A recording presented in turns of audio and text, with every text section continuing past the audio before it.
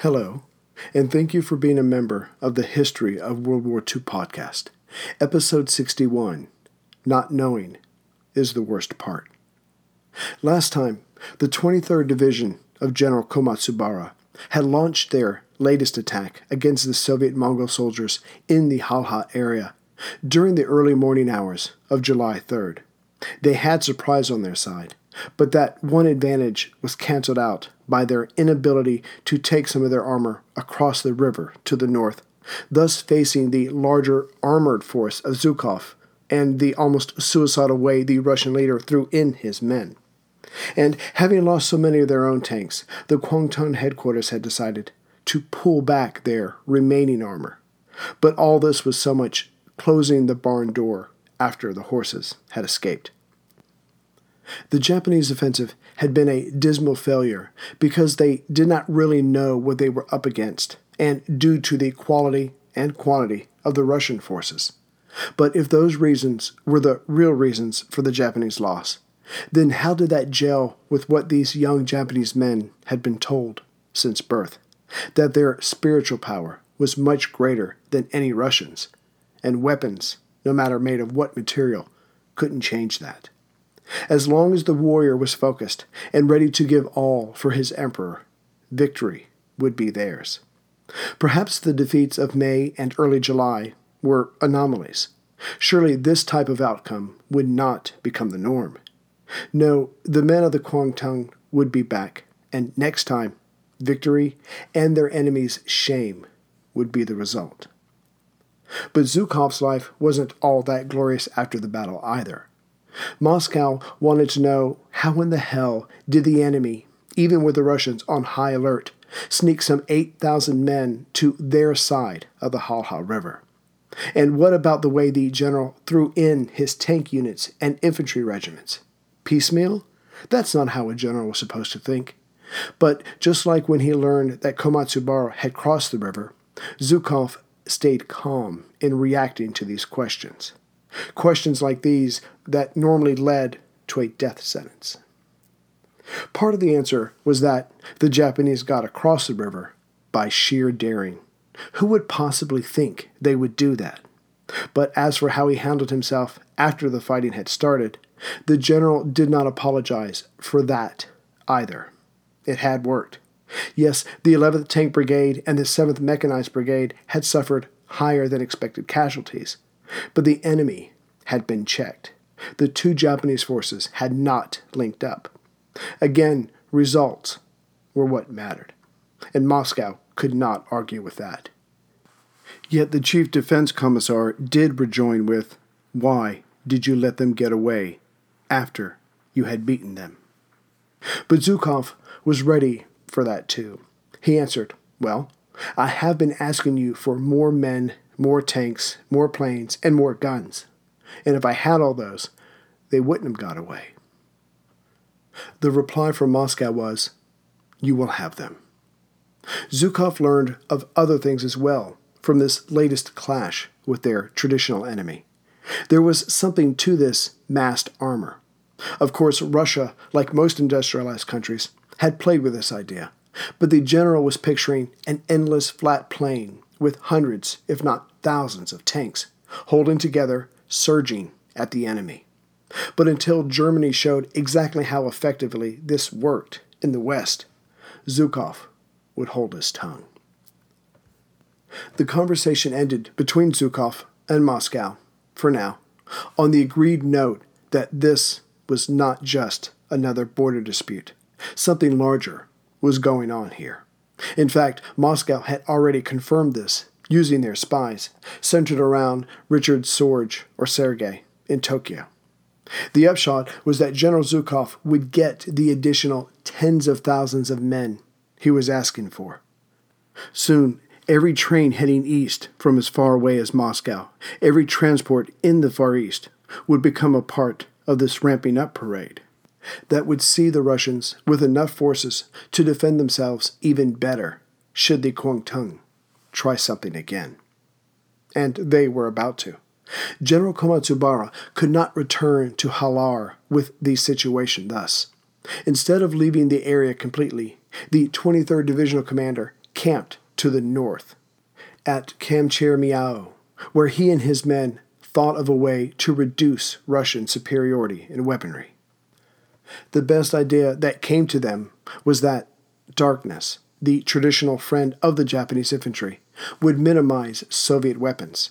Darkness would allow the infantry to get in close and do what damage could be done, take what land could be taken. And having decided that this was enough, Komatsubara launched another attack without armor on July 7th.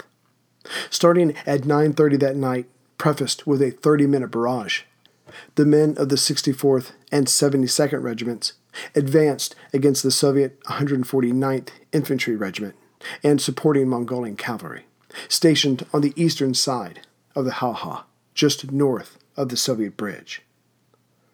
The Russians gave ground, having been surprised, again, but with reinforcements managed to get some of the territory back. Yet the result was a net Japanese gain, but a costly one. What the Japanese were about to find out was that the Soviet engineers had been busy since late May building other bridges. Now there were 7 across either the Halha or the Holsten, and one was just built under the water surface, so it looked as if though Soviet trucks were driving over the water when it was used. As the Russians now had more men in the area, these bridges allowed them the opportunity to outflank the enemy in different areas. To it, Komatsubara ordered they had to go. Though the Japanese had pushed back somewhat the Russian-Mongolian force just east of the river, their other successes were in destroying 2 of the Soviet bridges. Anything Komatsubara could do to limit enemy access across the river was worth the price that he, or rather his men, paid, and the general kept sending in his men. From July 8th to the 12th, the Japanese attacked the enemy forces on their side of the river every night. And as on July 7th, they ended up taking more land than losing again when the sun rose, but their casualties were mounting. Still, they were coming ever closer to the original Soviet bridge. During the last consecutive night of attacks, July 11th, Komatsubara had brought together all 3 battalions of Yamagata's 64th Regiment and elements of Colonel Sakiya's 72nd Regiment. The general ordained the bridge would be taken that night. When the attack was launched, the larger-than-normal number of Japanese troops overawed the Russian-Mongolian defenders. Several Russian tanks were climbed up on, and incendiary or other bombs were dropped in. Clearly, the Russians' next line of tanks needed a latch that locked from the inside. The Russians were pushed back by the sheer momentum of the attack. Now the Japanese were less than 2,000 yards from the bridge.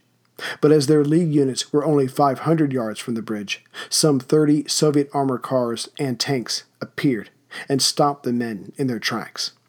And before they could regroup to push forward again, Soviet infantry and armor attacked them from one side, focused artillery from the other.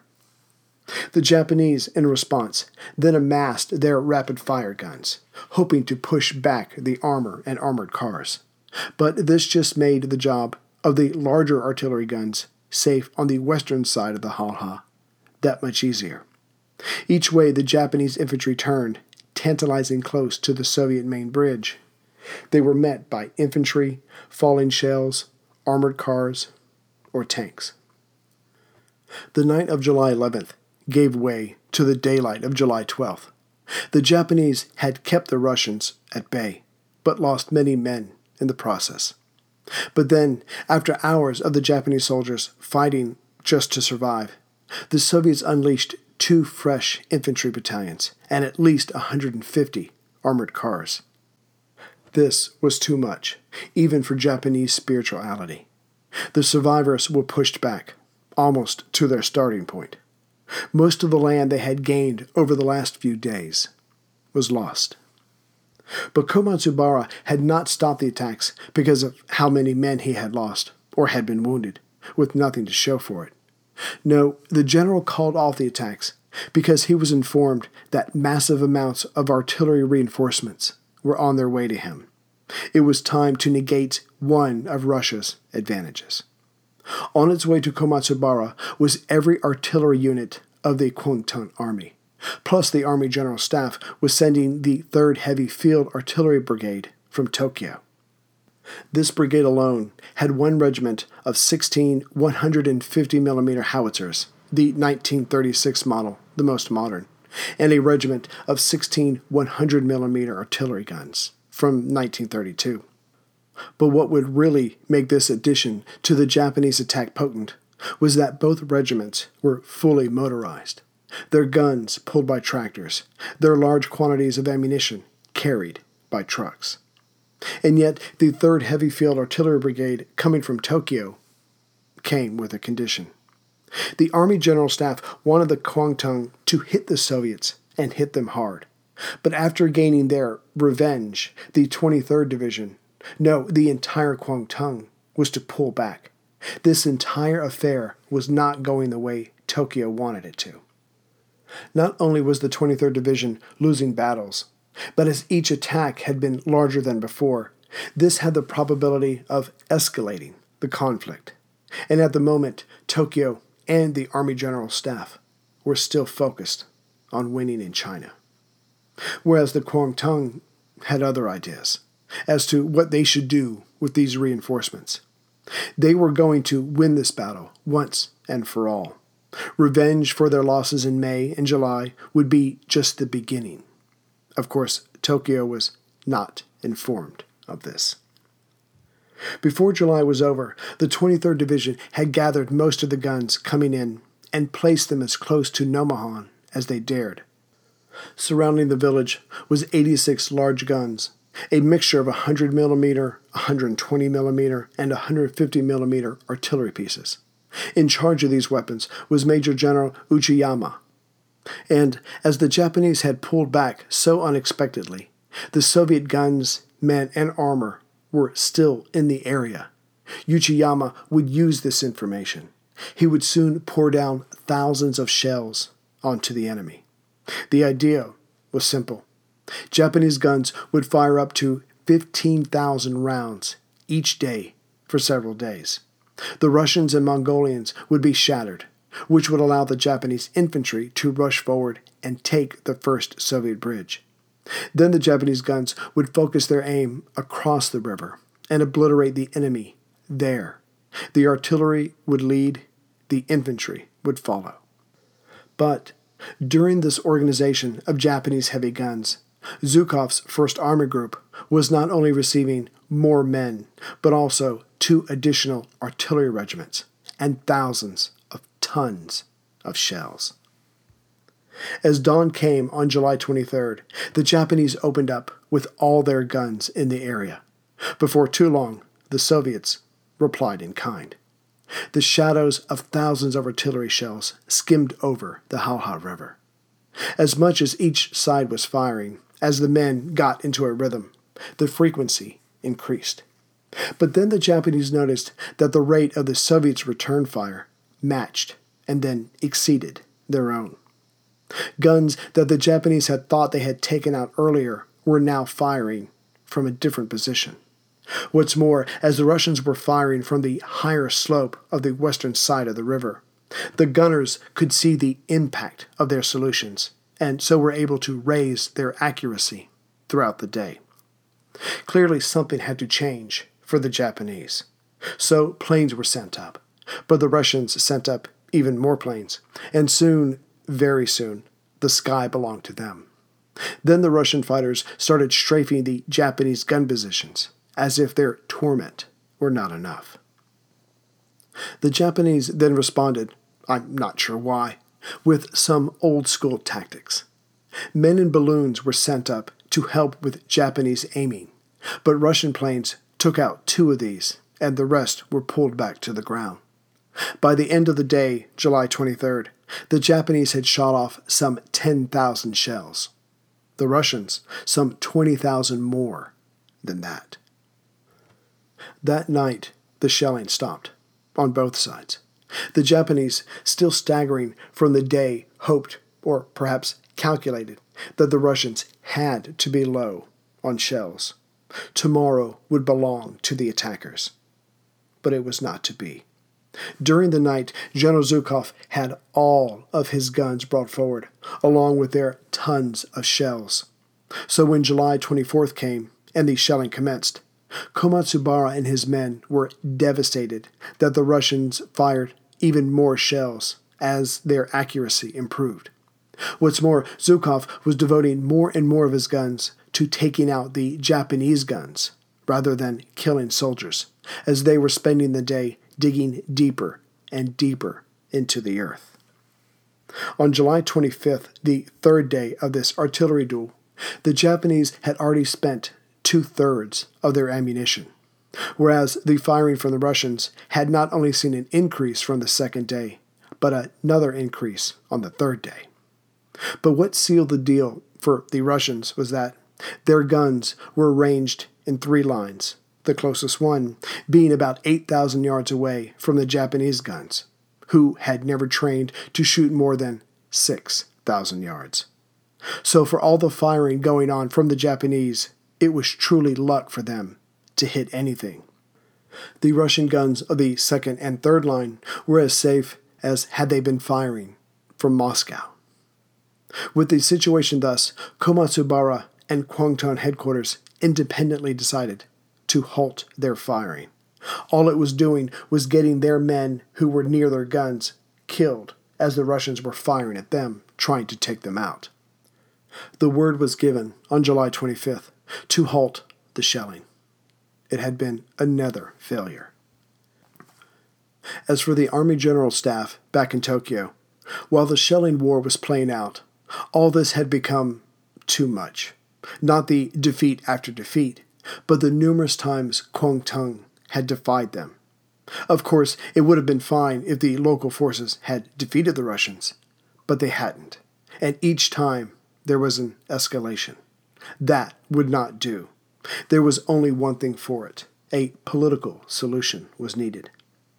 Yet when word of this got back to Kwuntung, the leadership there refused to countenance this. After so many of their men had died for this border dispute, pride and honor dictated that they win in the end. But the Army General Staff saw this truculence as their failure to bring the Kwuntung to heel. So General Isogi of the Kwuntung was ordered to Tokyo to discuss the next phase of Nomonhan. The general came alone, carrying the honor of the Kwuntung with him. The meeting opened up on July 20th, just before the fighting was to get underway. The General Staff opening move was to state that this situation would be solved unilaterally by winter at the latest. With that, Isogi was handed a document entitled Essentials for Settlement of the Nomonhan Incident. But this document was not simply a list of specific activities the Kwuntung were not allowed to engage in the area. This was a step-by-step program for pulling back, while the politicians handled the matter. And if a settlement could not be reached politically, the Japanese would, on their own, pull back to the boundary as understood by the Russians. But Isogi didn't wait to take it back to Kwuntung before reacting. He spoke up for his brothers in arms. He passionately declared that the Russians were not strong enough in the area to go on the offensive, which one can easily debate. So it made sense to him to stand firm now, thus ensuring they would go no further.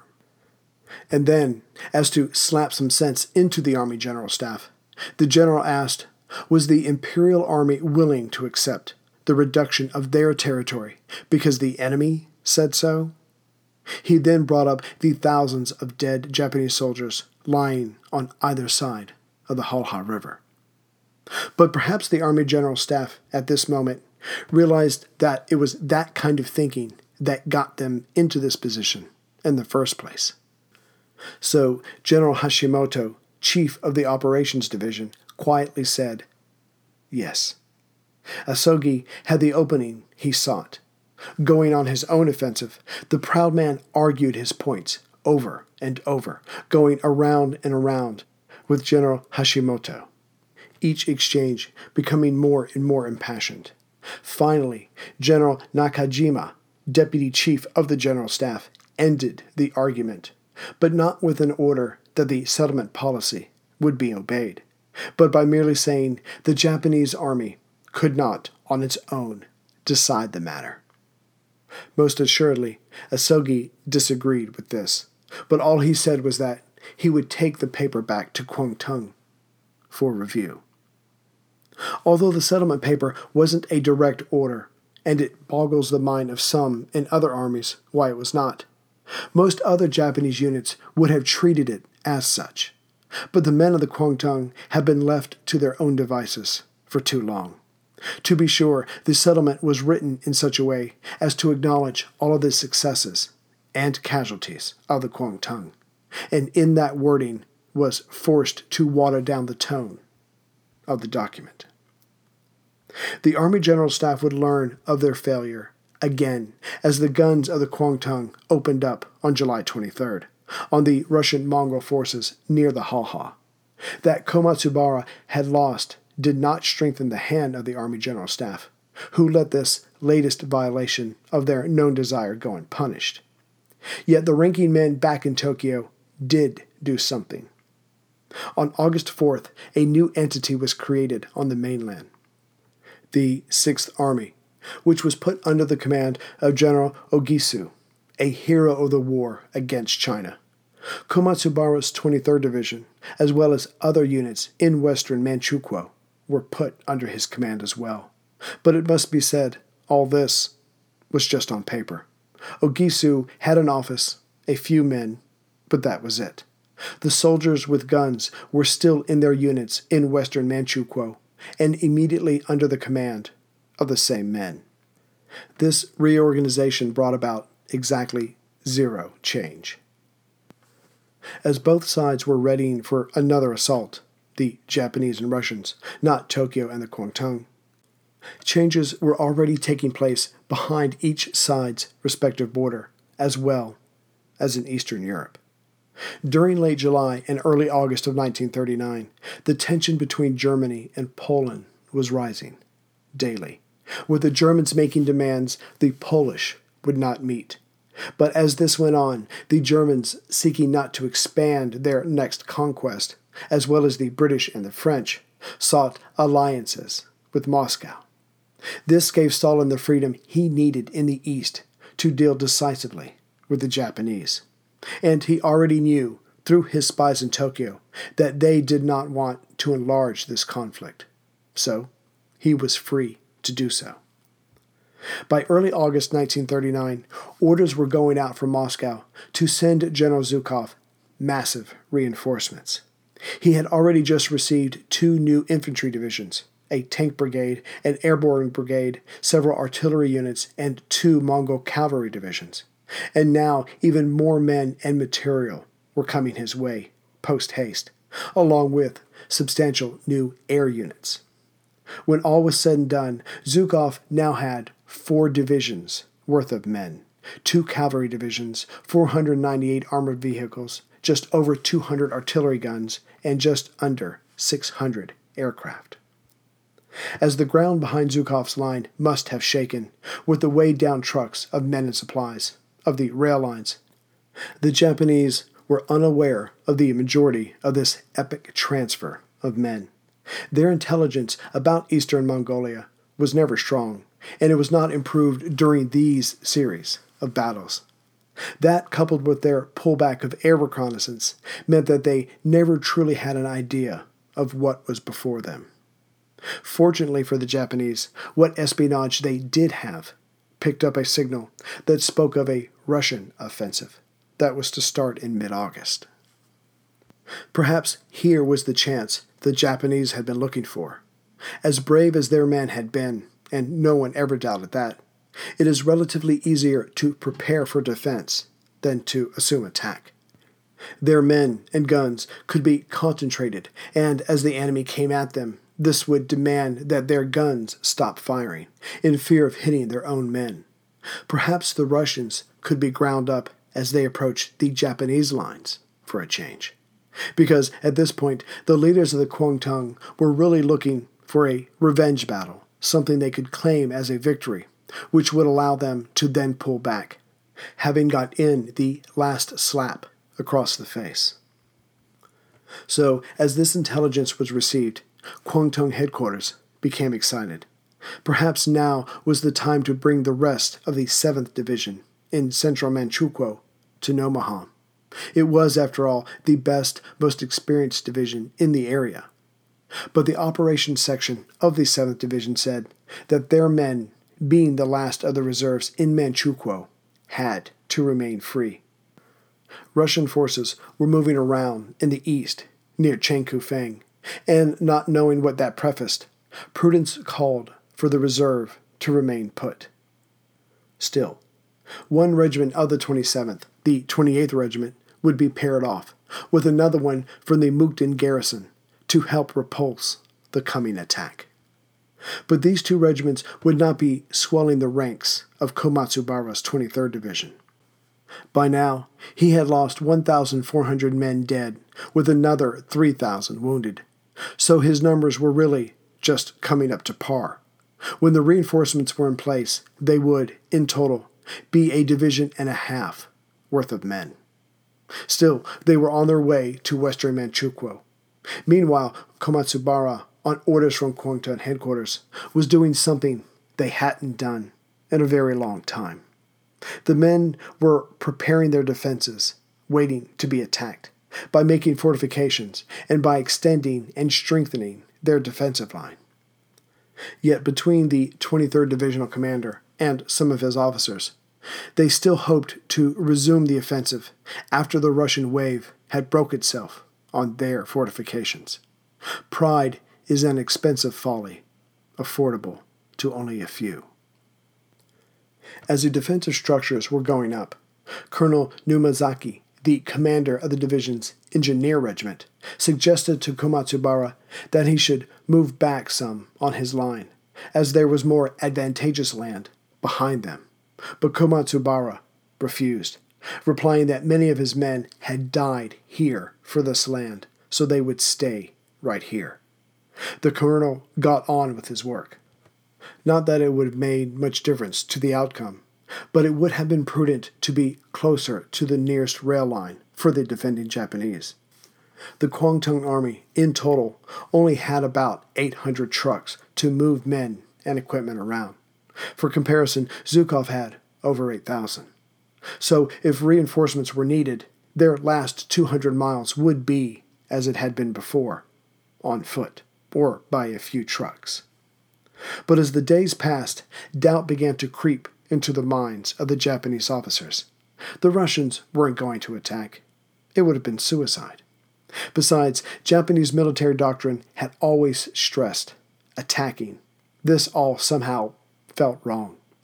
But Kwuntung wanted it thus. So, thus it would be. Not that they knew every thought in Komatsubara's head. And now comes the sad but ineffectual tale of Unit 731. Unit 731 was a highly secret organization which specialized in biological and chemical warfare. Officially, they were the Water Purification Department, but in Harbin, their base, they carried out experiments on captured Chinese test subjects. Since it was officially a part of the Kwuntung Army, and the headquarters there could not endure another failure, men from 731 were sent to the Halha River to pour some of their concoctions into the river system. But during and after the coming battle, no report was ever written about any mysterious deaths or cholera-like symptoms. But this move shows the desperation of the Kwuntung leadership. A quick postscript of Unit 731. As the overall war wound down, the facility at Harbin was destroyed. The last 150 Chinese subjects were killed, and their bodies burned. The men who worked there were sworn to secrecy on pain of death, and the leaders of 731 would eventually trade what knowledge they had acquired for leniency with the United States officials. Such is the ever-sad note of war, with its desperate times and desperate measures. Zhukov's reinforcements continued to arrive by truck throughout late July and early August, but his operational plan of attack lingered. He simply did not have the information he needed to minimize his losses during an attack. The Japanese soldiers were too loyal, the civilians in the area too few, and they were the normal avenue to information. For now, all Zhukov knew was where the Japanese defensive line was and the closest Japanese guns to that line, but nothing else. Fortunately, his newly promoted commander of the 149th Mechanized Infantry Regiment took the initiative, something not normally done in Soviet Russia, but most desirable in military matters. And he snuck close to the Japanese lines during a few nights in early August, and he brought back what Zhukov needed, the chink in the Japanese defensive armor. While Komatsubara's line was solid, its northern and southern ends were held by Manchukuo cavalry, and the enemy had no real mobile reserves. What the Japanese had, they put into the line. Those who were held back would not be dashing anywhere during the fight. With this new information, Zhukov made his simple, it could be no other, attack plan. His were not German soldiers with years of training and experience under their belts. His first army group would be divided into 3 sections. Group Central, directed by him, would attack the line's center, just a few miles east of the Halha River. This group was mostly made up of men and artillery, but their job was not to force the line, but merely to hold the balance of the 23rd in place. Meanwhile, his northern and southern sections, which would have most of his armor, would attack the relatively weak ends, turn them in, and so change the Japanese line into a semicircle. Then all 3 sections would press in and annihilate the Japanese force. All of it. The key to a Russian victory was tactical surprise and hitting the weak ends with as much force as possible. Moscow was making sure the latter would be successful, but as for the former, Zhukov had very definite plans on how this was to be achieved, and so began to put these into motion.